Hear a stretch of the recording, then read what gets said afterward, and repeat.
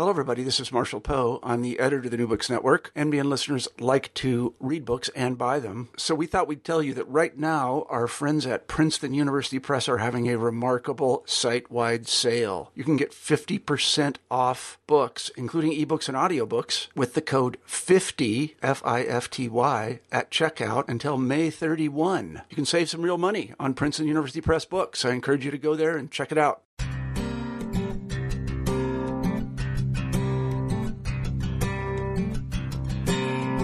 Welcome everyone back to another edition of New Books in Education. And today I'm excited to bring on Dr. Darian Parker and his book, Sartre and No Child Left Behind, An Existential Psychoanalytic Anthropology of Urban Schooling, Lexington Books, 2015. Dr. Parker, thanks for joining me today.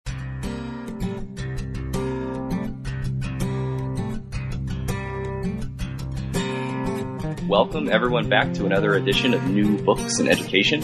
And today I'm excited to bring on Dr. Darian Parker and his book, Sartre and No Child Left Behind, An Existential Psychoanalytic Anthropology of Urban Schooling, Lexington Books, 2015. Dr. Parker, thanks for joining me today.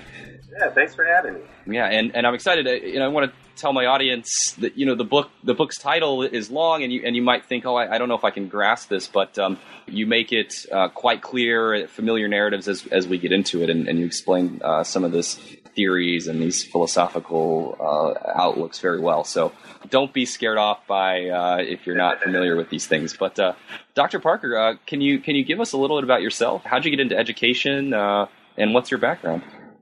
Okay, so I'll tell you how I came to the book. Sure. Right? So I was writing my dissertation at Yale, right? For the PhD in anthropology and African American studies. And let me back up. I was thinking about what I should write about, right? And I've always had this fascination with Sartre and existentialism, and specifically his brand of existential psychoanalysis, right? And so I knew that I wanted to do something on Sartre. And then, at the same time, I was doing a lot of tutoring and teaching in New York City. Okay? I was writing the dissertation off-site, right? I was doing a lot of teaching and tutoring in New York City at the Harlem Children's Zone, which is a charter school based in Harlem. I was also doing private tutoring in very affluent areas for the SAT and ACT, ISEE, on the Upper East Side, Greenwich, Connecticut, different places in the Northeast. And observing classrooms, being in classrooms, it made me reflect back to when I was in school. And I was thinking, oh my God, I've always hated school. I've always hated school because it seemed like something completely unnatural to me. I don't know, it always felt that way. It's like, you go to this place, this building, and everybody has to go to this building for 8 hours a day, 5 days a week. And then when you're not in the building, you're preparing to go back to the building, doing homework, right? And then you wake up and then you do it all over again. And then you do that maybe from the age of 5 to 18. And then, so you're preparing to start your life, right? And then, after 18, you go to college. 4 years. You're 22 years old. Okay, you spent those 4 years preparing to live life. And then you go to graduate school, continuing to prepare to live life, right? So I'm thinking, oh my God, this is like 25 or 30 years of your life that you're preparing to live your life. It just, it presented a very kind of tangled existential riddle for me. And so I was having all of these kind of conniptions and flashbacks working with students and being in schools. And then I thought to myself, I wonder if some of these students' experiences of the school environment were similar to my own. If they felt it was somehow unnatural to be there, and then if so, why? And so I started thinking about kind of like the charter school situation and how it's enmeshed in this network of funders and well-wishers, people who are kind of invested in these low-income students succeeding and thriving. And then I thought, what about the kids who don't have the benefit of being enmeshed in this network, right? What about kids in a failing school, right, who are in many ways off the grid, okay? And so I'm thinking about this kind of this general experience of education that could appear, I don't know, to the human spirit as being somehow unnatural, and then compounded with that, being in a situation in which things are severely underfunded, maybe the building is run down, you're kind of forgotten in many ways by the larger society. And I was like, well, I wonder what these kids are experiencing too, right? And I knew that the approach that I had to take would have to be somehow psychoanalytic, and because it posed such an interesting riddle of being and who we are and who we become as human beings from being in certain experiences, I knew that I wanted to kind of cross-reference that experience and that research with SART. Mm-hmm. So that was the birth of the dissertation. Sure. And then after the dissertation, I said, you know what, I think more people need to think about these issues. So I revised the dissertation, and that's what became the published work in 2015. Yeah, that's fantastic. I think every PhD student is thinking like, oh, can this become a book one day? So that's great. That's fantastic that came out of this. One of the things that you talk about is this idea of datafication. And that's a theme that pops up in the first chapter, and then I think you talk about it later in the recommendations. And that was sort of coming from the Harlem Children's Zone, and I think it helped shape maybe what you didn't think sort of education should be. Can you kind of talk about why that maybe inspired you and that experience that helped set you up to sort of think about when you went off to the second school, or when you went off to the academy, I think as you dub it in the book? Okay, yes. So when I was at Harlem Children's Zone, we had to do what were called pullouts, right? So if a kid was in danger of failing or had gotten a substandard score on the state examination of the previous year in ELA or math, then they would have to do pullouts. So what would happen is you would go to the kid's activity after school. Say it was basketball or cheerleading, things kids really want to do. And you would say, hey, you have to come with me and get tutored for an hour. Mm. And these kids were so resistant. They used to run and hide. You got yelled at. Right. You could see tutors all the time kind of chasing kids down the hall. But it was all to help them succeed on the ELA and the math tests, right? And so ultimately, I think that, when you're talking about expanding students' possibilities in life, right, and if you're talking about students who have not kind of had opportunities for, a type of focused academic attention, I think that type of one-on-one attention is necessary. So, in the long run, it's kind of, I don't want to use the kind of ends justifies the means type of logic, but in the long run, it was a great thing for the Harlem Children's Zone, because I run into those kids today, and they're like totally different people. They're right. in college, their outlook on life is so optimistic, and it's just so inspiring to know that I was a part of that. But I couldn't help but, to go back to this theme of unnaturalness and, thinking, oh my God, these kids have to get tutored, 2 to 3 hours a week, every single week. I was like, oh, it's probably a bad experience for them. But then when I went into the failing school, it was a situation that was way more excessive, right? Because the school was failing, students were required to take something like 10 periods of ELA and 10 periods of math per week. It was very focused on those subjects, and it was very much geared toward taking this test, at the end of the year.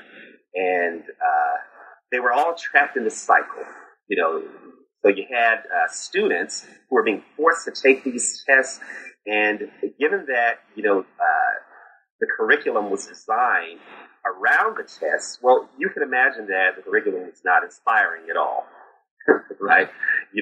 Real learning, it was not really taking place. And then the teachers who were stuck teaching these things in uninspiring ways, like it would be very difficult for them to bring to life, this test, model test that the kids were taking. So it was just a very kind of miserable environment for everyone, for the teachers, the students. And so the word that kind of came to me was this datafication, theologism. Because essentially, what these kids were to the school administrators, to the larger district, it's just pieces of data. Are you a 1? Are you a 2, a 3, or a 4 on this test? That was the focus. What is your score and what is your grade? Right. And it got to the point where the identity of the student tended to be kind of condensed into this score or this grade.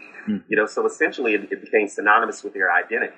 At least how they function in the school and in the larger construct of the district. And so that's kind of how that term came about. Sure. Well, then I think it jumps well into, I think you cover high stakes testing, but especially No Child Left Behind and sort of the racial hierarchy behind some of these high stakes testing that came about with it.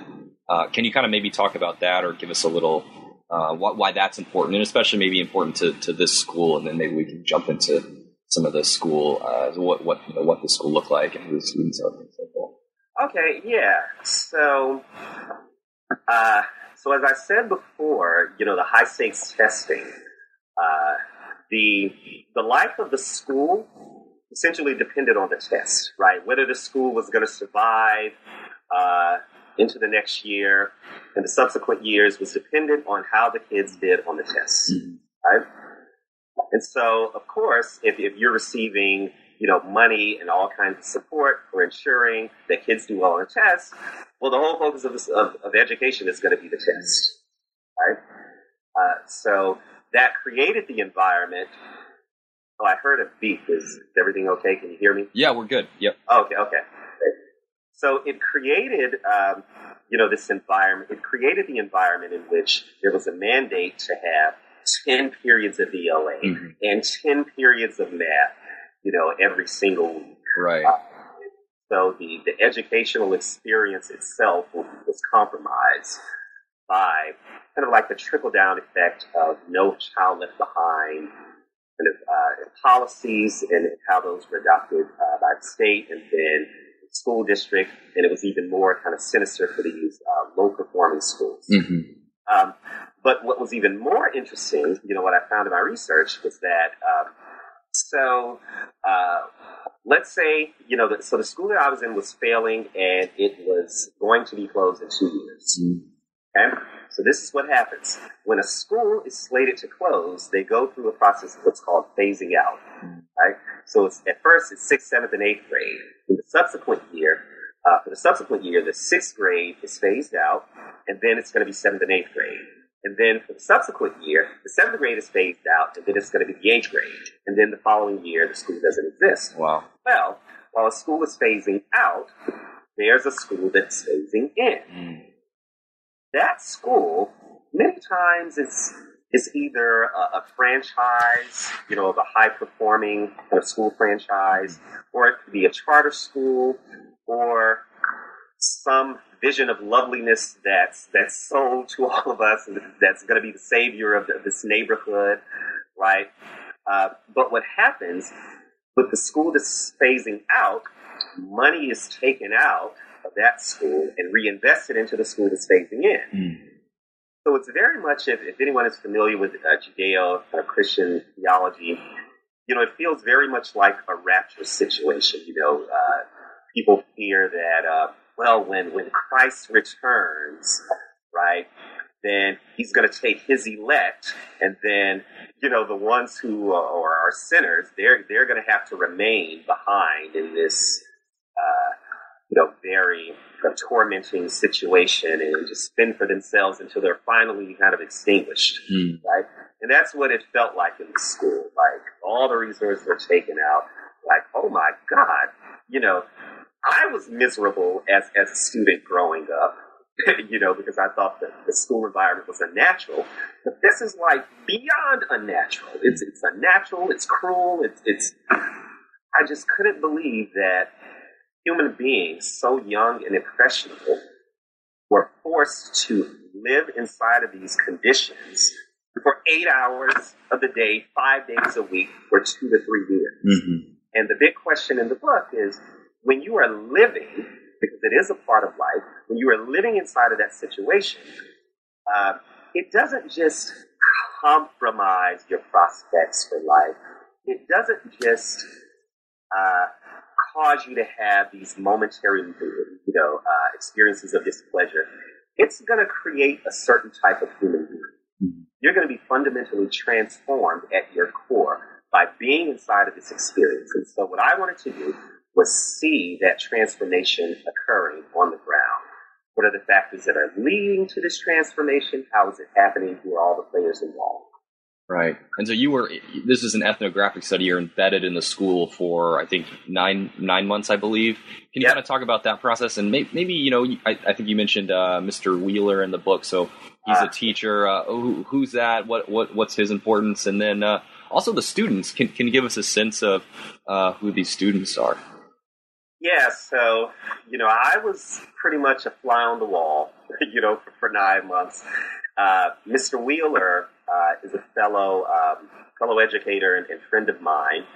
That's a pseudonym, by the way. Sure. I wish there were so many things that, about him that were so great, but, in order to protect the identity of the students in the school and everyone involved, I had to use pseudonyms and so forth. But I would love to just be able to blast to the world and sing the praises of Mr. Wheeler. Sure. Because he was such an amazing educator.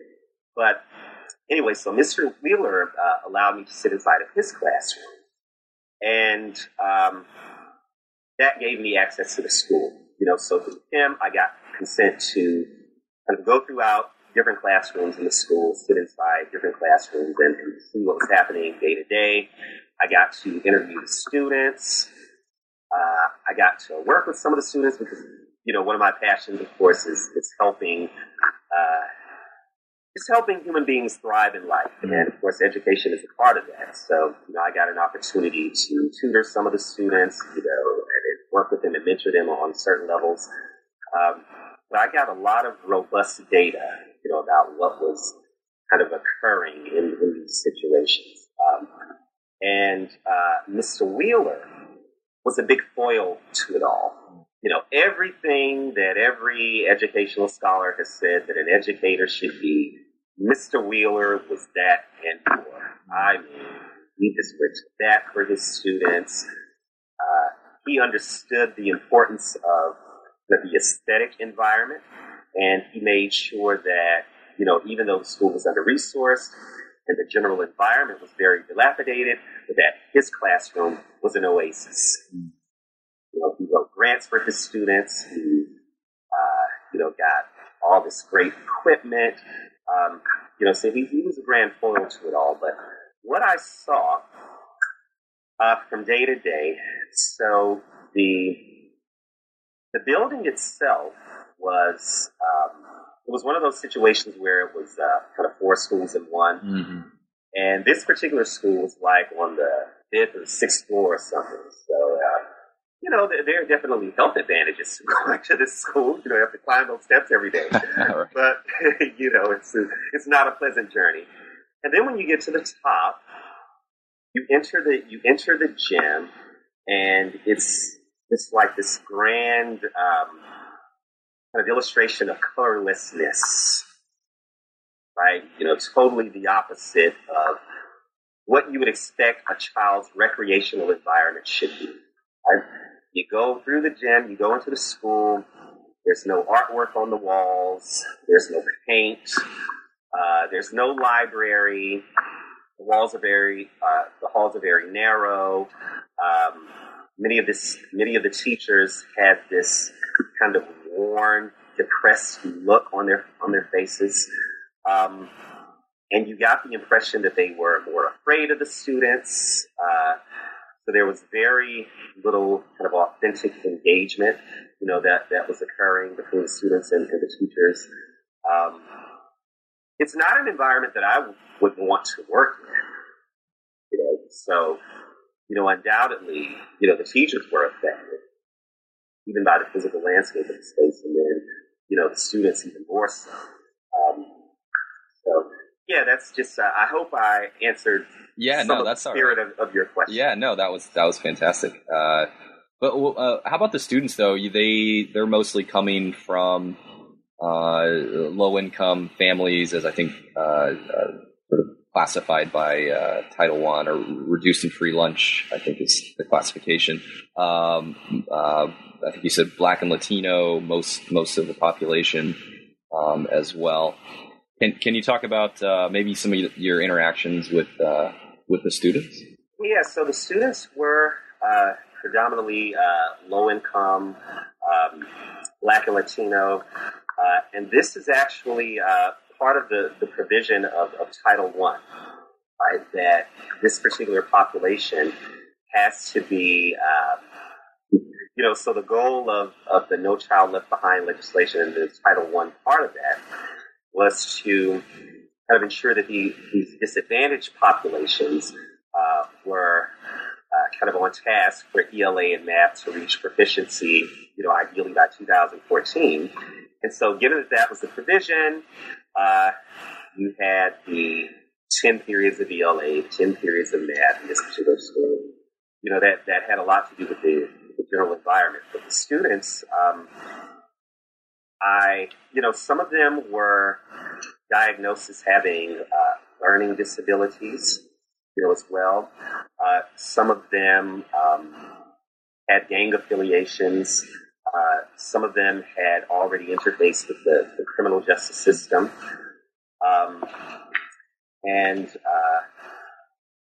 But interestingly, I think the big lesson out of all this, going back to the issue of datification, it doesn't matter, if a student is a 1 or a 4, or is Black or not Black, has a criminal record or not a criminal record. When I would interface with these students, what I saw was big ambitions. I saw human beings. I saw optimism. I saw innocence. Everything that you would expect to find in a child or a human being were present in these students. And so if a teacher kind of got caught up in the culturally defined choreography of the student, the way he or she was acting or speaking, or, got caught up in the fact this student had already interfaced with the criminal justice system, right, then there were already these kind of barriers for meaningful exchange, right? But the meaningful exchange was completely possible, as demonstrated in my interactions with the students and Mr. Wheeler's interactions with the students. And, to use a term that's not really kind of scientifically acceptable or quantifiable, if you loved and cared for these students, then you had great results. That's what I saw in the school. And if you didn't let all of these other labels become a barrier to your interaction, with the students, then you had great results. Sure. So, yeah. And I guess just keep moving forward with the book. One of the other insights that you had was from the state English language. The Department of Education trying to close down. You sat in on some of the meetings with the administrators. Can you maybe talk about what you saw there? Because that was sort of, I think, the future of this school. It was about to be going through the same process, I believe. So. Yeah. So I got an opportunity to sit in on some school closing meetings. Mm-hmm. Right. So there was another school in a similar in the same area that was slated to close. Right. but the parents were trying to fight to keep the school open, right? And ultimately, they won. They won. You know, it was a big victory. You know, they got some elected officials involved. You know, they won. But some of the arguments that the parents were giving were very interesting, and this is why ethnographic study is so important, to just listen to people and speak to people and just watch and see what's happening on the ground. The running theme was that we've been asking for help for years. You know, we've been trying to get money pumped into arts programs and after-school tutoring programs for years. You know, this is what we have done, and it hasn't happened, right? And so now that the kids are failing, now you want to close the school, right? And the kids and the parents also did not think that it was a coincidence that as the school was phasing out or threatening to phase out, the neighborhood itself was gentrifying. You know, so you have this emergent gentry, you know, in the area, and of course, the emergent gentry is going to want a good school for their kids. Mm-hmm. They're going to want to, and they're not going to want to ship them off across town because it's all about convenience. People pay for convenience, right? And so as one school is phasing out, that's supposedly failing, you know, you have this great school that's phasing in, the neighborhood is gentrifying, and so the parents saw this, or they saw the motive of kind of Xing out the school as being something much more insidious than just, oh, the school is failing, we need to help the community by bringing in another school. Essentially, they thought it was more, well, we're going to get this school out so we can get a better school in to accommodate the wealthier population that's moving into the area. Mm-hmm.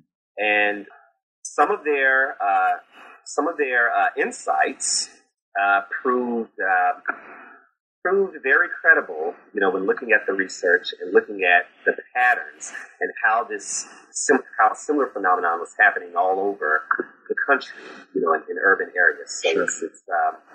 Yeah, I mean, that'll be definitely, I think, very interesting to see some of those notes that you took or some of the research that you compiled that together. But we're kind of moving closer to the end of the interview, and you have some recommendations in the back of the book, and maybe don't give away everything, but if we could, maybe some of your thoughts on you know, I guess fixes or changes that you see from your research and experience. A lot of it comes down to the, I'm not going to say that a lot of it comes down to the evaluation process, but evaluation is a big part of it, how these schools are evaluated.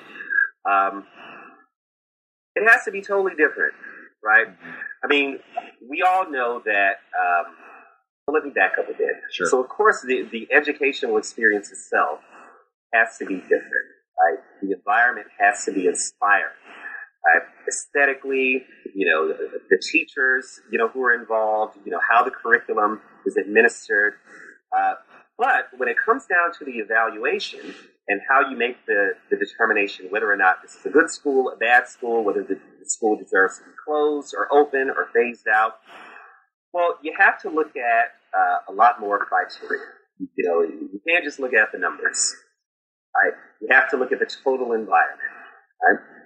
And in addition to that, you cannot ignore how history and culture kind of plays into these discussions.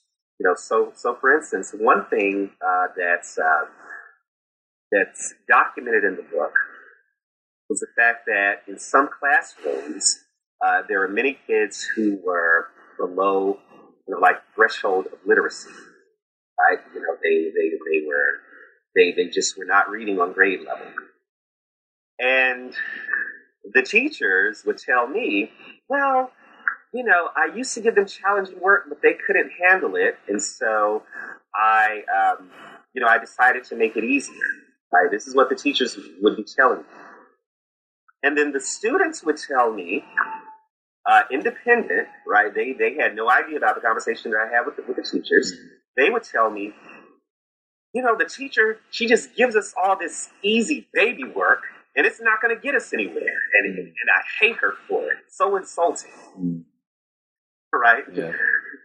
So you see teachers dumbing down curriculum, but what's happening is that you're sending tacit messages to the students.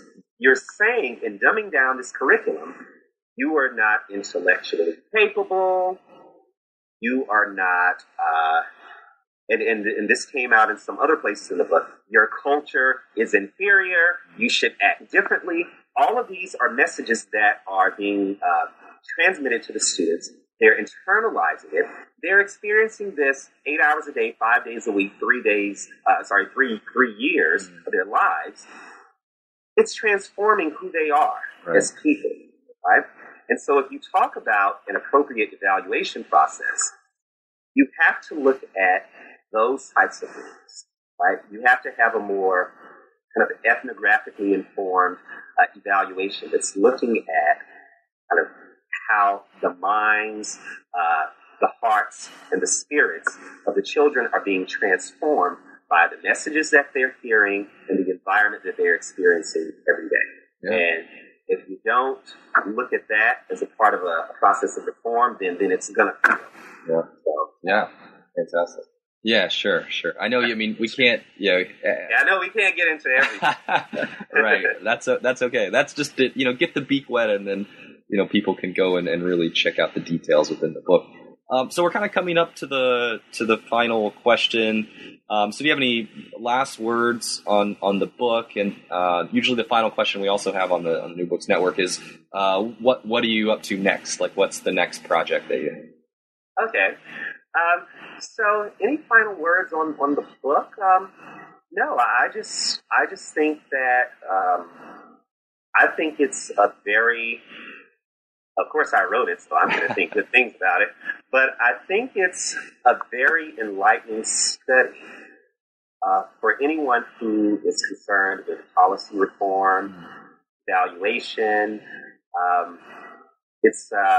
It has a lot of, I feel that it's something that's needed because, we say all the time, oh, the schools are failing and things are really bad. But the book, it's an insider expose of what's really happening on the ground every day with these students. Right.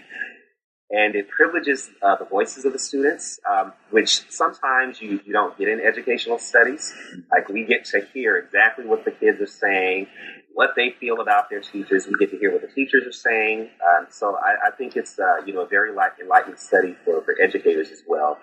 So if you're looking to sort of improve your practice or strategize better about ways to deal with these, quote, disadvantaged populations. So those are my final words on the book. Sure. In terms of what I'm up to next, so I started a company 2 years ago, Parker Academics. So we do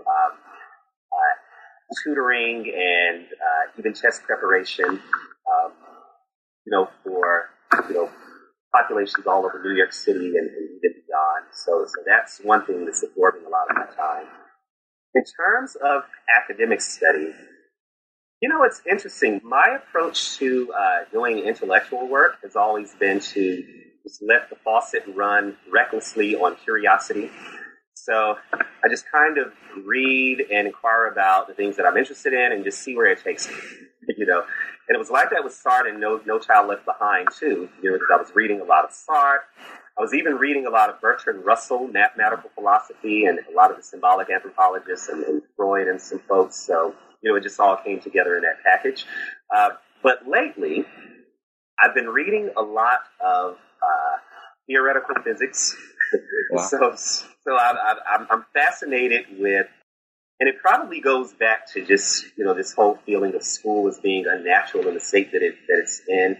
But I'm very interested in these kind of larger kind of ways of thinking that form the outer limits of who we think we are or what we can imagine reality to be. When I think about the theoretical physicists, they proposed all of these things about reality and the way that it's constructed. So I've been fascinated by string theory and its evolution into M theory. And in addition to that, I've been reading a lot of stuff on neuroscience, how the brain is wired and all that stuff. So I'm curious myself to see where all of that is going to lead me in terms of papers and books and sure. I'm not a physicist, and I'm not a mathematician, but I love the subjects and I just want to see where it takes me. So sure. I'll keep you posted. Yeah, we'll look forward to hopefully merging those two somehow with your passion in education. So that's great. Yeah. But we'll come to the end of the interview, and I thank everyone for joining us today. And I suggest you to go check out Sartre and No Child Left Behind, an existential psychoanalytic anthropology of urban schooling. And this is from Dr. Darian Parker. And thank you for joining me today. And to everyone out there, I hope you learned something.